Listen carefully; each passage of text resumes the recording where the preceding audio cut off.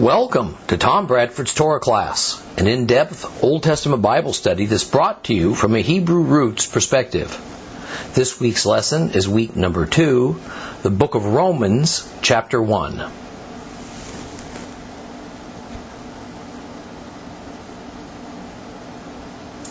Well, we're going to continue today with our introduction. I kind of think of it more as a preparation for the book of Romans. Now, the last time we talked, it was about Paul. And that in order to understand what he means by what he says, we necessarily have to understand his Jewish rabbinical mindset. This understanding of Paul as fully Jewish in every way, before, during, and after his acceptance of Yeshua as the long-awaited Jewish Messiah, that is the key to unlocking Paul's difficult words and his theology in all of his epistles. None more so than in Romans. The bad news is that since early in the 2nd century AD, Paul has been characterized, typically, as having become more Gentile than Jew. And that the underlying premise of his theology is that Jewishness ought to be abandoned for those who wanted to join Christianity. The good news is that a different worldview of Paul has recently emerged from some highly respected, top-of-the-food chain Bible academics. This new worldview goes by the informal title of the New Perspective. Now, this new perspective goes against the basic understanding of Paul as a conflicted Jew, or as a Jew who converted. It's a word we need to take out of our vocabularies, by the way. Converted and became a Gentile Christian, even if he maintained an outward appearance as a Jew, so that he could continue to live and walk among the Jewish community. Rather, this new perspective acknowledges his full-fledged Jewishness. A Jewishness he never abandoned and he never compromised it. Now, my stance is that the new perspective on Paul is a welcome breath of fresh air. It's on the right track. It has the potential to revolutionize the Christian faith. Because this new perspective offers what is a radical departure from 19 centuries of Christian thought and characterizations of Paul. Those who champion it, beginning with E.P. Sanders, are only willing, however, to make some guarded philosophical statements about it. And they only want to delve lightly into a few technical Hebrew terms, a little bit of Jewish history, to follow up on the possible impact of this new perspective. They don't seem willing to challenge traditional Gentile Christian thinking with what is obviously Jewish cultural terms and expressions that Paul uses often, which do not match with what is typically taught by the church as its meaning. Now, I have little doubt that the reason for this reluctance to follow this road, this new perspective road to where it will logically lead, is because Sanders and others see it as possibly too disruptive to the accepted doctrines and theology of the institutional church. Therefore, it's a danger to their personal careers. But we shall pursue this line of thinking to its fullest. Because while it's new and it's troubling to some of our many church denominations, it is a fundamental to the Hebraic roots of Christianity, and thus to the teaching and beliefs of Seed of Abraham Torah class.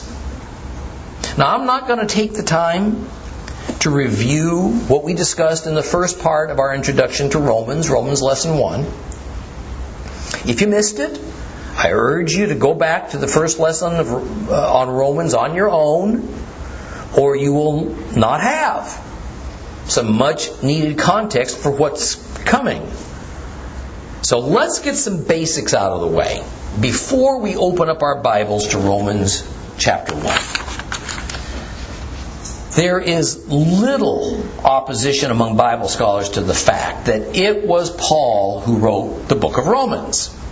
He claims that he did, and what he discusses and how he discusses matters is typical Paul.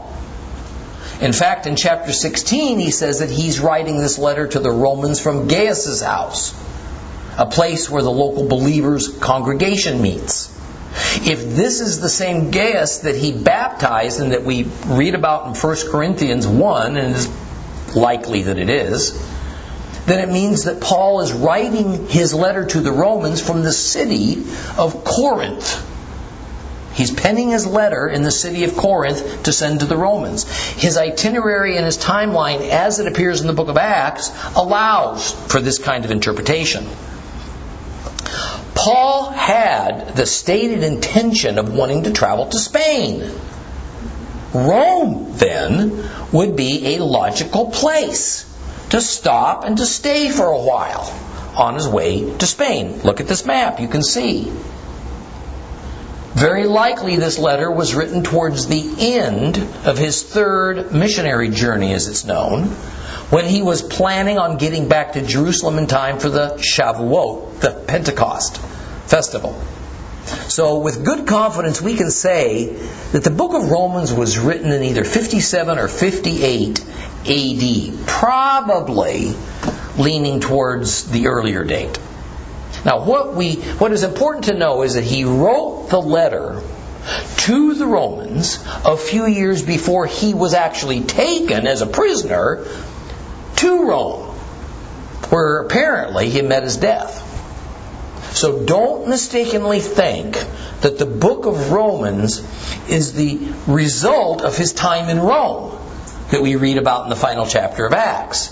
The order of our New Testament sort of creates that false impression because the book of Romans immediately follows the book of Acts in the New Testament. So it seems like it ought to be in a chronology, one after the other. It is not. Acts, you see, is where we hear about his journey to Rome. Now, what this means, let's put this in perspective.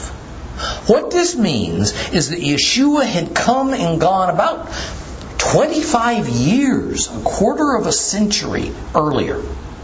And so the Jesus movement had been around a quarter century or so to spread. Turns out it was wildly successful. So what did Paul hope to accomplish by writing his extensive letter to the believing community in Rome? A letter that for its day was abnormally long.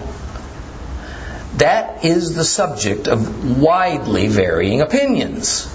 If one is from the rather standard evangelical worldview, then Paul's purpose was to use this letter to create a brand new Christian systematic theology. Just about every seminary around will tell you that.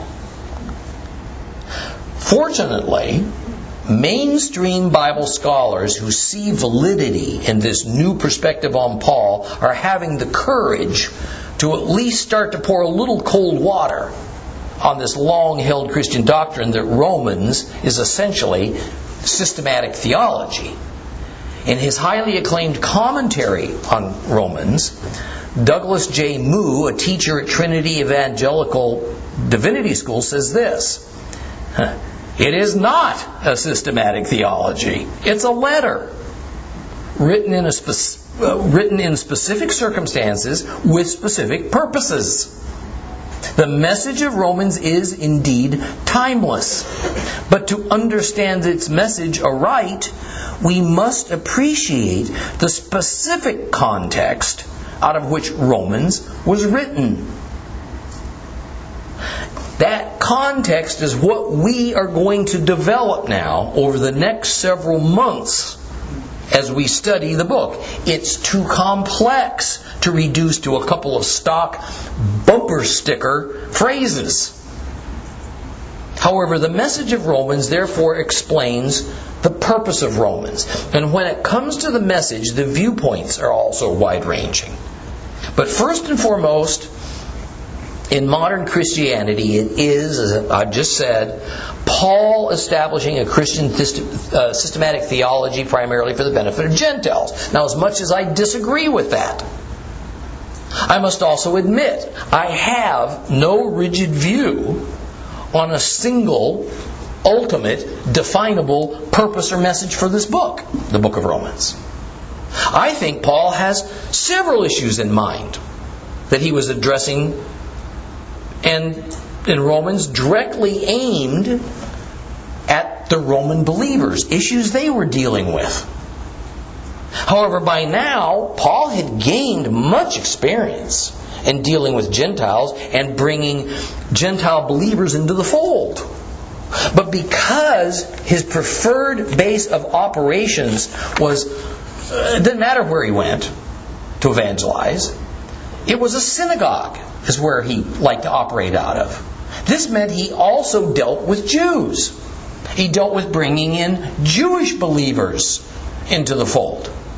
As Paul had learned the hard way, this dynamic of including Gentiles into a Jewish messianic faith, man, this opened up a religious can of worms regarding this very touchy relationship issue between Jewish and Gentile believers. A touchy relationship issue, frankly, has barely changed over the 2 millennia since the days of Paul. So as my friend Joseph Shulam aptly puts it, the book of Romans presents us with a textual picture of certain prevalent and controversial theological debates within Second Temple Jewish thought. So if we approach the book of Romans understanding this underlying circumstance, then we're going to be far more able to decipher what Paul intends and what he's dealing with. Now, because I know that many of you may not have studied the book of Acts with me as a sort of prerequisite for studying the book of Romans, that a term such as Second Temple Jewish thought might sound a little bit highbrow or maybe confusing. This term is simply referring to that biblical time period when, after the Babylonian exile of the Jews, the temple in Jerusalem was rebuilt. The first temple was built by Solomon in the late 900s BC, and it stood until the Babylonians destroyed it about 587 BC.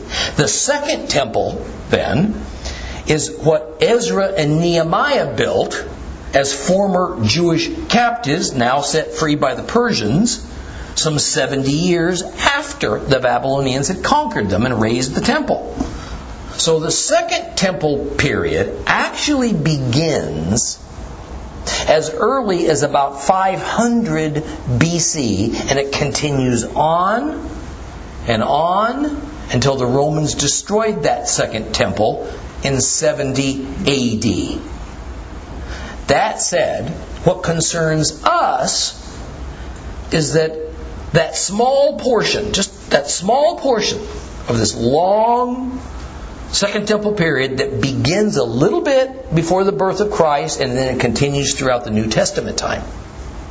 Now, as you can imagine, is the case with almost any culture. Many changes occurred within Jewish society and religion over the nearly 600-year time period from Israel's release from their captivity in Babylon to when the Second Temple was destroyed. What matters in our study is how Judaism was taught, it was known, and it was practiced by Jewish society from about the year 10 BC to about 70 AD. And this is because, and here's the key, Judaism was the basis of Jewish society. I can't stress that strongly enough. Judaism was the basis of Jewish society. That was especially so in the Holy Land. But it also extended to all the places in the foreign lands where 95% roughly of all living Jews resided. Judaism was less stringent. It wasn't quite as dominant in the diaspora. But nonetheless, Judaism still formed the foundation for Jewish culture, even in the diaspora. That is because, unlike with modern Christianity, which is routinely compartmentalized and separated away from the non-religious parts of our lives, Judaism defined every detail of every aspect of Jewish life. 24 hours a day, every day of the year, from birth to death. If you were a Jew in New Testament times, there was no compartmentalizing. There were no days off from your Judaism. You with me? Paul was a Jew. Others verified he was a Jew. People such as Luke and Peter. And he was a rabbi, having graduated from Gamaliel's rabbinical school. In fact, he belonged to one of the strictest sects of Judaism, called the Pharisees. This is something he readily admitted to. And he stated it for the record in Acts chapter 26 that he remained a Pharisee. This statement that he was still a Pharisee was made some years after he wrote the book of Romans. In fact, in Acts chapter 24, as he stood before Governor Felix, he plainly said that he also remained committed to the law. Of course, that's something that was mandatory if one was going to maintain their Jewishness. So, from the 30,000-foot view, I see the book of Romans as Paul wrestling within himself. And by and between the Gentile believers versus the Jewish believers in Yeshua. Over the place of those Gentile believers within the community of believers, as well as their place in the kingdom of heaven. See, Paul is caught between two worlds that on the surface have little, if any, common ground. He was thoroughly a rabbinical Jew who lived his entire life based upon Jewish law, halakha. But at the same time, the risen Yeshua had instructed Paul to be his emissary to take this gospel to the Gentile world in fulfillment of the Abrahamic covenant. Since Paul was the designated apostle to the Gentiles, then it seems that Christ left it up to him to figure out how to establish principles and rules that would adapt a Hebrew gospel to a Gentile culture, and maybe vice versa. Now, no doubt, this forced Paul to carefully examine something that had become hazy within Judaism over the last few centuries, and it intertwined within his life. Pay attention to this. What part of Judaism was actually Holy Scripture, and what part of Judaism was simply tradition? Where's the boundaries? Which rules are the non-negotiables? What should be seen as the core issues? What can be seen as side issues? What is mandatory? What's optional? Can there be different rules, even different theologies, for Jews versus for Gentiles, if the two groups that have been historic enemies have any hope of living and worshiping side by side as brothers and sisters in Christ? Oh yes, we know from the Bible, from other sources, that while Paul could legitimately claim his office as an apostle to the Gentiles, Yeshua himself had appointed Paul to the office as recorded in Acts chapter 9. There were other Jewish believers running around who took it upon themselves to proselytize Gentiles for Christ. In Acts 18, we read of one particular independent Jewish evangelist named Apollos. In fact, the awkward position that Paul immediately finds himself in as he's penning the opening to his letter to the Romans is that he must admit he is not the founder of the believing community in Rome. He's never even been to Rome. Someone else, probably a few others, had some time ago established the believing community there. So, is Paul sheep stealing by now jumping in and insisting that these believers of Rome follow his teachings and rulings? Paul's implication in the book of Romans is unmistakable. He holds himself up as the final authority over the congregation in Rome, regardless of what those who first brought the gospel to Rome may have taught them.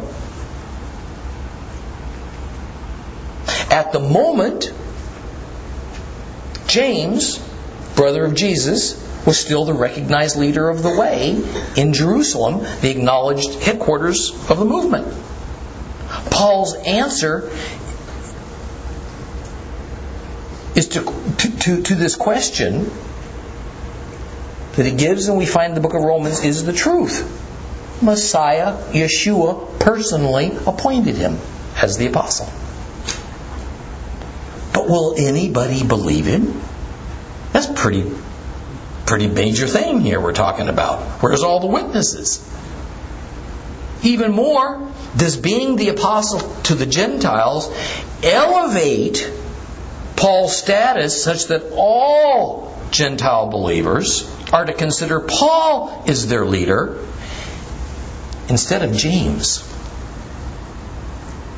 Might that thought split the Jesus movement into Gentiles and Jews, with Gentiles following Paul, Jews following James? See, this was the ambiguous and tense situation that Paul was facing. It's why he goes into such depth in his letter. He covers an array of issues. Some of his letter is to introduce himself. Some of it is to explain his office as an apostle and why the believers of Rome ought to submit to him. Some of it's to instruct Rome's believers in what Paul sees as just some certain important theological issues that help to define their faith, their relationship with God, and the inherently problematic relationship between Jews and Gentiles who together form the believing community. But who better to do the seemingly impossible task than Paul? He could speak, read, and write Greek and Hebrew. He was a diaspora Jew. So he had much more tolerance and familiarity with Gentiles than his Holy Land Jewish countrymen.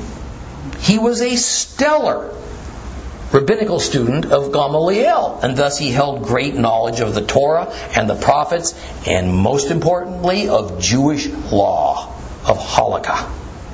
He had served on the Jewish high court, the Sanhedrin, and his choleric personality allowed him to lead instinctively and to not shy away from confrontations. When we understand the totality of who Paul was as a person, that is the beginning of understanding what he says and how he goes about saying it. And as I emphasized in that first lesson on Romans, Paul naturally debated and answered questions in a way that was quite typical of rabbis. And it's quite familiar in the Jewish Talmud.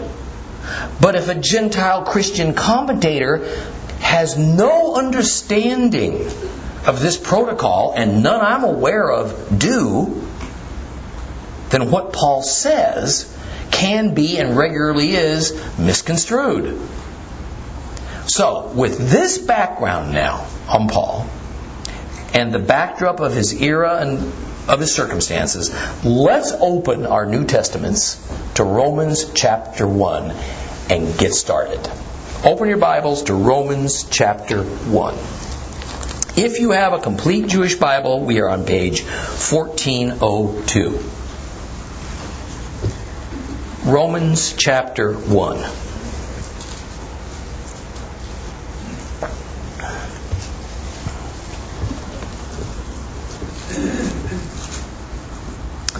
From Shaul, a slave of the Messiah Yeshua, an emissary because I was called and set apart for the good news of God. God promised this good news in advance through His prophets in the Tanakh. It concerns His Son.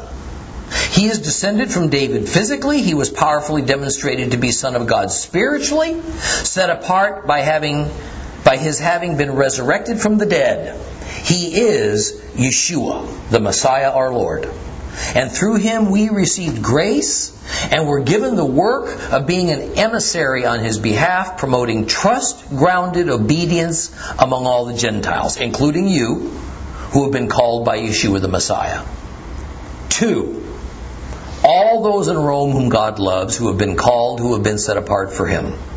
Grace to you and shalom from God our Father and the Lord Yeshua the Messiah. First, I thank my God through Yeshua the Messiah for all of you, because the report of your trust is spreading throughout the whole world. For God, whom I serve in my spirit by spreading the good news about His Son, is my witness that I regularly remember you in my prayers. And I always pray that somehow now or in the future I might by God's will succeed in coming to visit you. For I long to see you, so that I might share with you some spiritual gift that can make you stronger, or to put it another way, so that by my being with you, we might, through the faith we share, encourage one another. Brothers, I want you to know that although I have been prevented from visiting you until now, I have often planned to do so in order that I might have some fruit among you, just as I have among the other Gentiles. I owe a debt to both civilized Greeks and uncivilized people, to both the educated and the ignorant. Therefore I am eager to proclaim the good news also to you who live in Rome. For I'm not ashamed of the good news, since it is God's powerful means of bringing salvation to everyone who keeps on trusting, to the Jew especially, but equally to the Gentile. For in it is revealed how God makes people righteous in His sight. And from beginning to end, it is through trust, as the Tanakh puts it. But the person who is righteous will live his life by trust.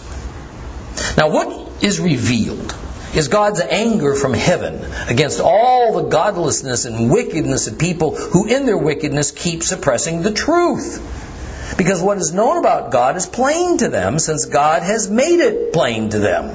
For ever since the creation of the universe, His invisible qualities, both His eternal power and His divine nature, have been clearly seen, because they can be understood from what He's made. Therefore, they have no excuse, because although they know who God is, they do not glorify Him as God or thank Him. On the contrary, they have become futile in their thinking, and their undiscerning hearts have become darkened. Claiming to be wise, they've become fools. In fact, they have exchanged the glory of the immortal God for mere images, like a mortal human being, or like birds, or animals, or reptiles. This is why God has given them up to the vileness of their hearts' lusts, to the shameful misuse of each other's bodies. They have exchanged the truth of God for falsehood by worshiping and serving created things rather than the Creator. Praised be He forever. Amen.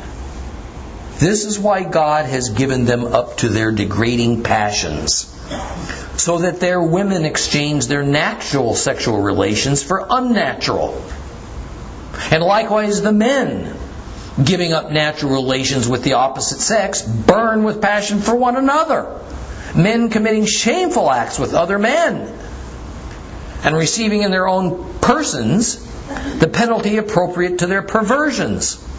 In other words, since they have not considered God worth knowing, God has given them up to their worthless ways of thinking so that they do improper things. They are filled with every kind of wickedness, evil, greed, and vice, stuffed with jealousy, murder, quarreling, dishonesty, and ill will. They are gossips, slanderers, haters of God. They are insolent, arrogant, boastful. They plan evil schemes. They disobey their parents. They are brainless, faithless, heartless, ruthless. They know well enough God's righteous decree that the people who do such things deserve to die. Yet not only do they keep doing them, but they applaud others who do the same. Wow, does any of that sound familiar? That could have been written yesterday.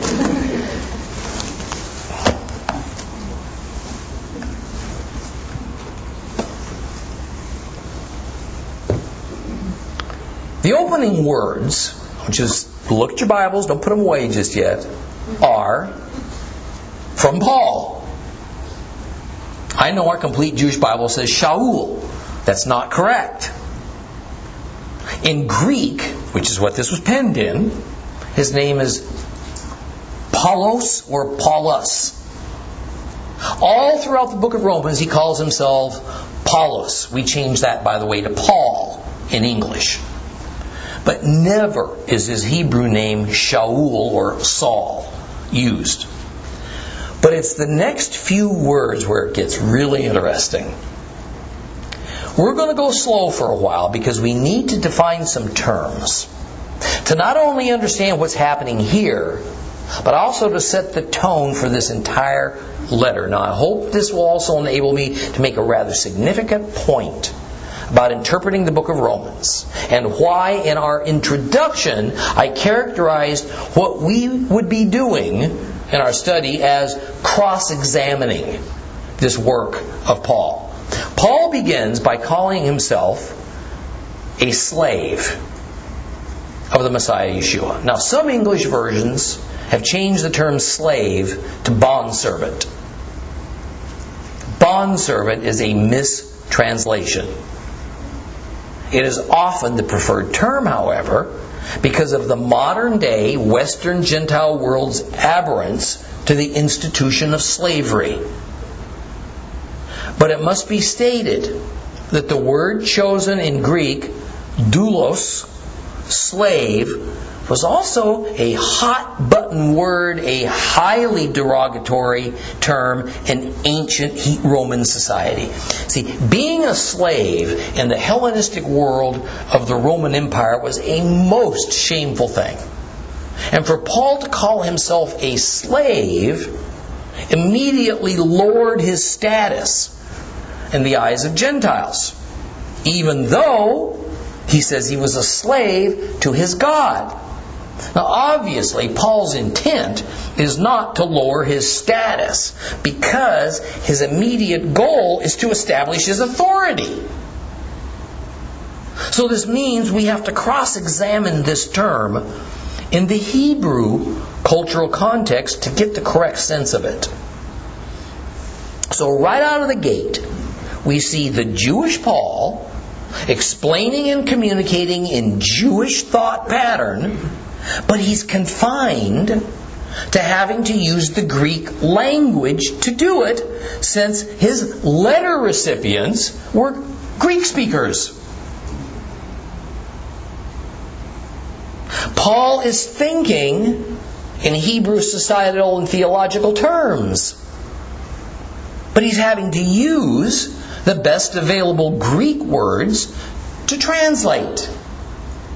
And as any translator will tell you, this can be a difficult task because there aren't always precise parallel words between languages and cultures. So often the meaning gets a little bit skewed. In Hebrew society, a slave was a title or a status that was actually honorable and admirable when that person was described as being a slave of Jehovah God. The Hebrew word for slave is eved. It means both servant or slave because they were essentially seen as the same thing. Moses was called a slave of Jehovah in Joshua 14:7. The prophet Elijah was called a slave of Jehovah in 2 Kings 10:10. King David was regularly called a slave of God. This was, in Hebrew thought, in Hebrew culture, high praise. There are many more examples of this in Scripture.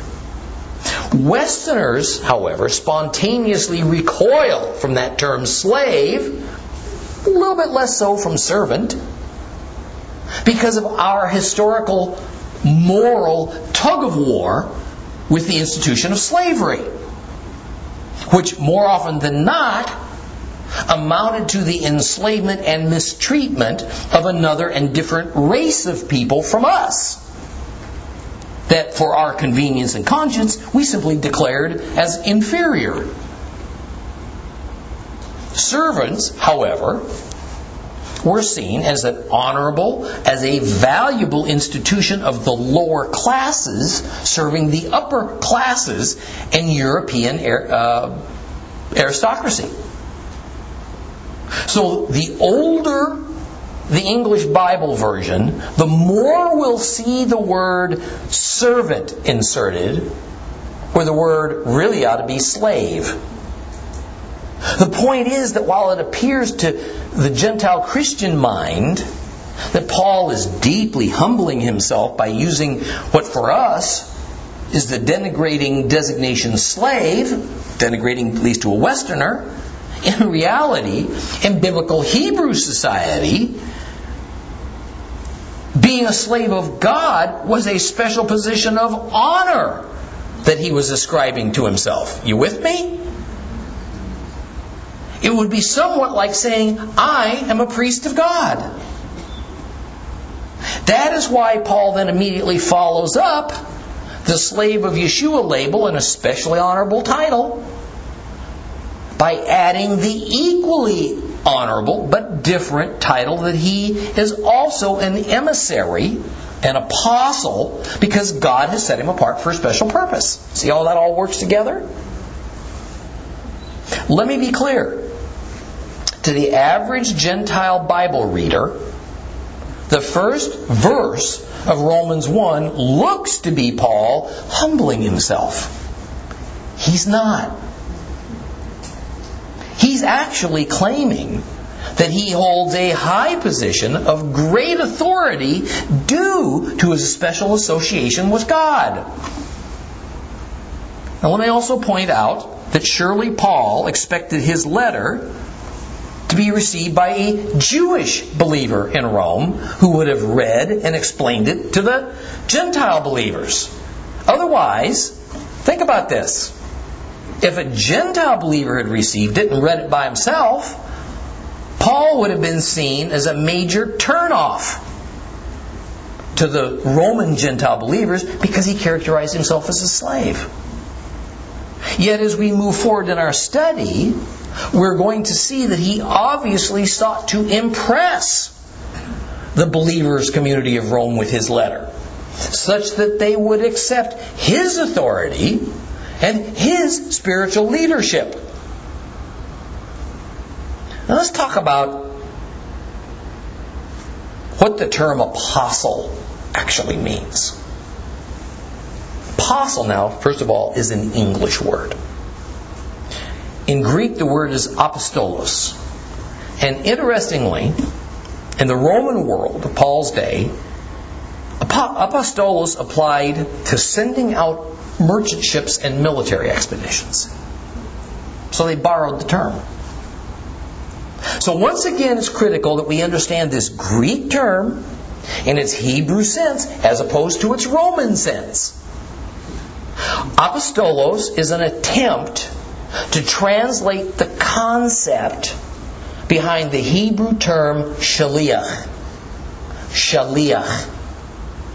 He's trying to translate shaliach Okay, now this concept of what a shaliach is into Greek, although shaliach and apostolos aren't precisely synonyms. Again, just a typical translation problem. Shaliach in Hebrew carries this concept of agency in it. That is, an agent is a third party who is empowered to perform business on behalf of the person sending him. So the agent is given the power of his employer who sends him in his stead. The agent is thus to be viewed by those he is dealing with as the equal to his employer in whatever narrow or wide area of authority he's been given. So an apostle in the Hebrew Jewish world carried as much authority as the one who sent him. He wasn't merely a glorified messenger. That is why Christ would say to some of his original 12 apostles, 12 shaliach, actually, in John 14, 12, and 13, "Yes, indeed, I tell you that whoever trusts in me will also do the same works I do. Indeed, he will do greater ones, because I'm going to the Father. In fact, whatever you ask for in my name, I will do, so that the Father may be glorified in the Son." See, before Yeshua leaves and departs this earth, he empowers his original 12 as his agents on earth. His agents, his shaliach on earth. And his agents, they carry their master's power and authority, just as Yeshua made it clear to them. That's the case. Paul is Yeshua's agent to the Gentiles. So, he carries Yeshua's full power and authority on earth. Paul clearly understands this. And the Jewish readers of his letter would understand this as well, because they would understand his lofty position, but only within a Jewish cultural context, not a Roman one. But Paul's Gentile readers in the Roman cultural context would not think of his position as all that lofty. They would see him more as a regular apostolos, a glorified messenger who's sent by his master, who merely carries out his master's orders, but he has not been given the degree of autonomous authority that an agent receives. Paul is an agent of Yeshua, not merely a messenger of Yeshua. Big distinction. I hope you are already starting to get what I'm aiming to show you. In the book of Romans, the culturally Jewish Paul is going to converse in rabbinical Hebrew thought patterns throughout the whole book. Yes, his thoughts will largely have to do with Gentiles. And yes, if a Roman Gentile unversed in Jewish culture read this letter on his own, tried to carry it out as he understood it from his Roman cultural viewpoint, it would be quite different from how Paul intended it. This is what has happened within the Christian church in general when it comes to reading and understanding Paul's letters over the centuries. It's why the Bible commentator James D.G. Dunn felt compelled to say with full honesty that if Christians insist on continuing to perceive Paul and interpret Paul in any other than in his true, real, rabbinical Jewish self, it, and I quote, condemns the interpretation of Paul to confusion and contradiction.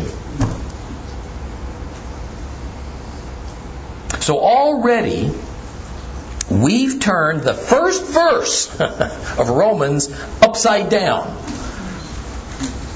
from its traditional Christian understanding, all by recognizing Paul's Jewishness.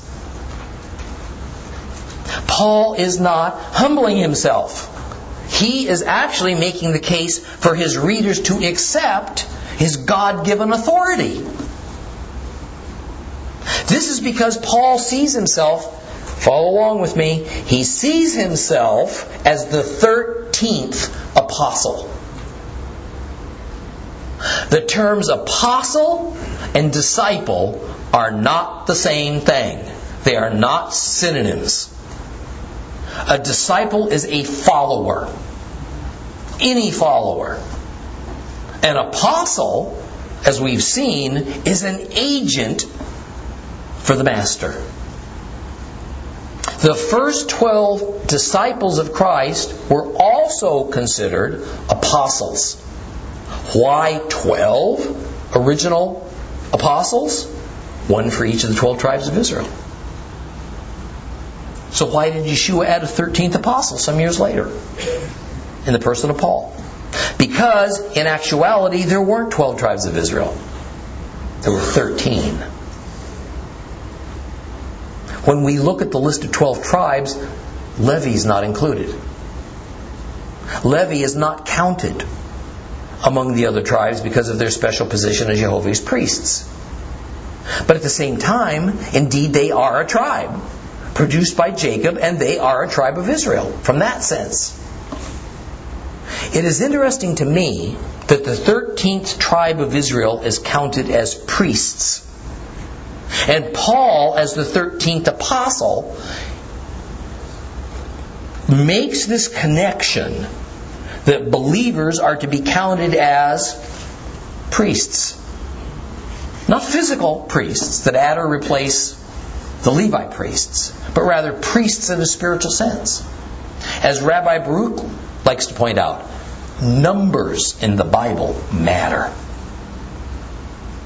Next, our thoroughly Jewish Paul says that the origination of the gospel, the good news of Messiah Yeshua that he's bringing to the Gentiles, is taken from the holy writings, the Hebrew scriptures, specifically from the prophets.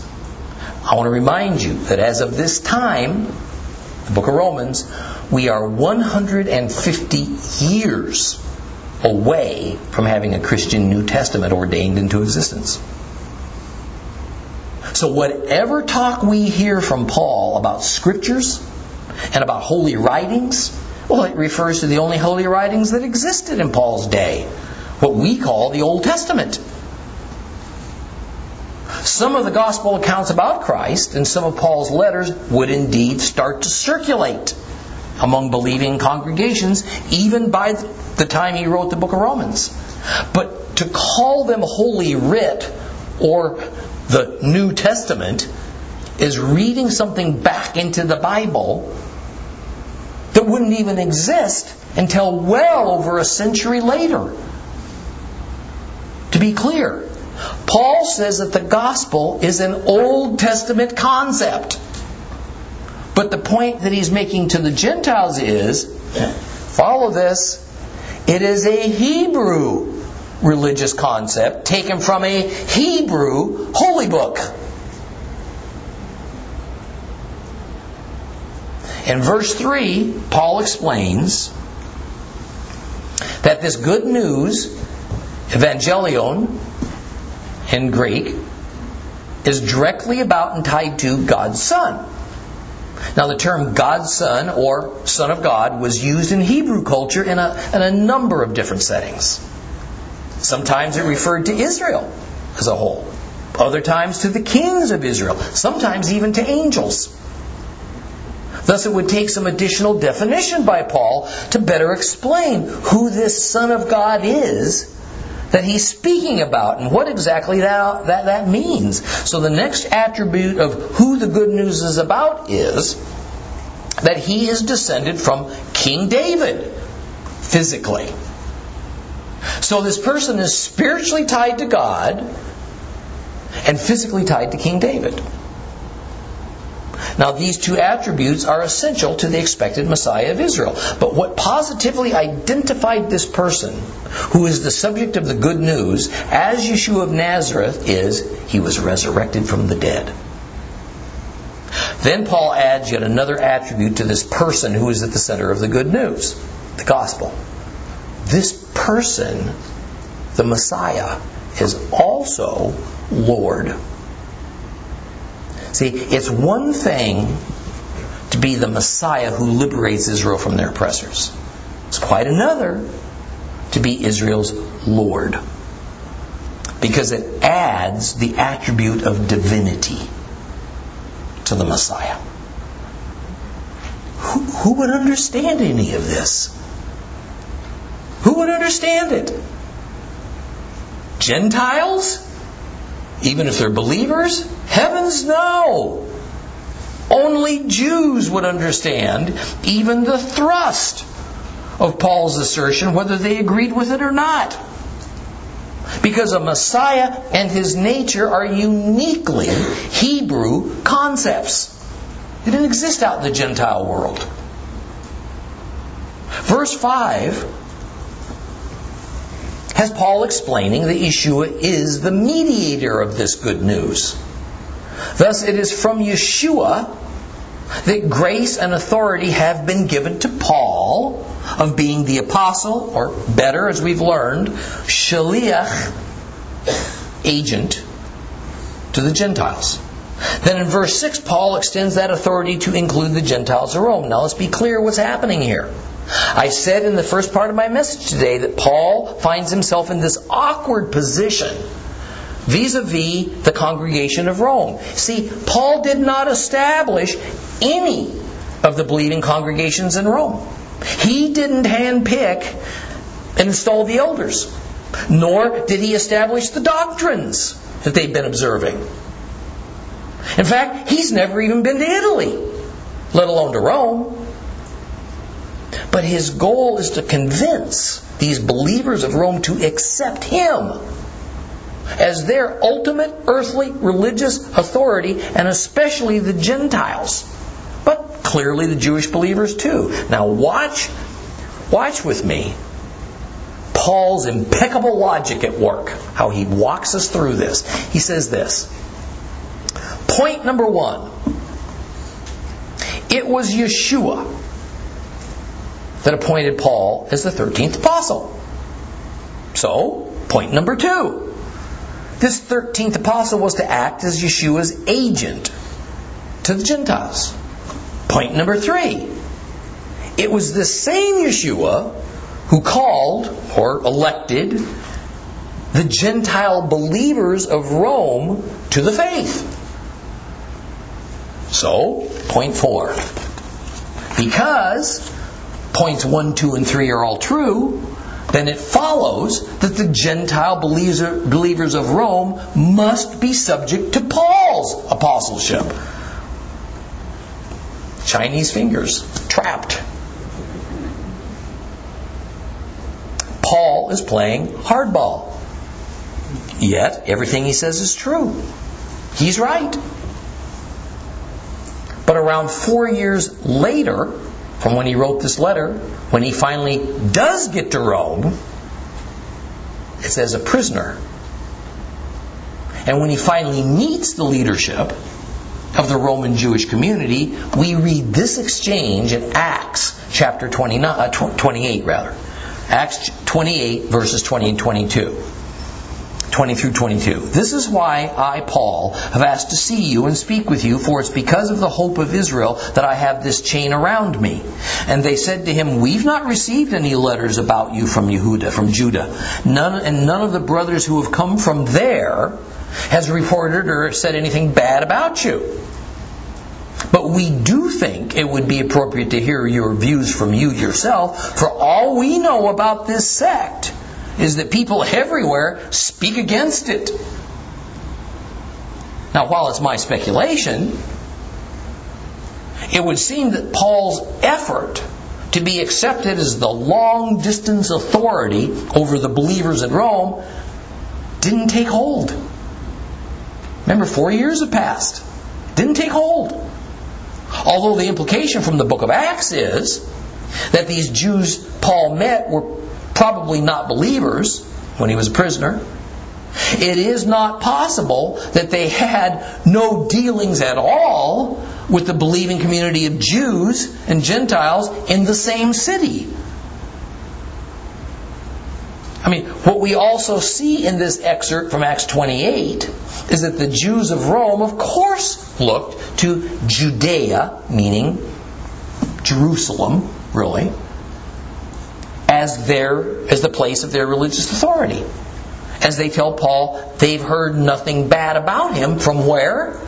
From Judea, from Jerusalem. So since he is here, well, they want to hear directly from him. There is no hint that these Jews knew anything about any letter Paul had sent to the Romans 4 years earlier. It's like it never happened. But interestingly, what we find as the book of Acts had come to a close is that some of these Jews who came to meet with Paul believed him. And so they accepted Yeshua as their Messiah. And so, Paul has now accomplished something of great importance to him and to the Lord. He has finally established a community of believers in Rome with him as their unquestionable head. Well, what of the community of believers that Paul addressed in his letter to the Romans 4 years earlier? We don't know. There is no mention of them in Acts 28 and no mention of them in any other New Testament book. But clearly Paul, teaching and leading this particular new believers community that he personally established, even though he was a prisoner, must have survived and thrived as did all the other ones he had personally established in Corinth and Thessalonica and Ephesus and so on. This is because within just a couple of more years, the unstable Nero will begin a vicious campaign of persecution against believers in Rome in order to try to draw attention away from himself as the one who started a fire that burnt a huge portion of Rome to the ground. Instead, he blamed it on the believers. Well, now that we've concluded the preamble to the letter of the Romans, next time we'll move into verse 7 and actually get to the body of the letter.